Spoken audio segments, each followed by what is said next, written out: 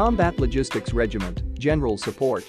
The mission of CLR General Support is to provide general logistics support to the MEF in order to sustain MAG-TAF operations beyond the supported unit's organic capabilities.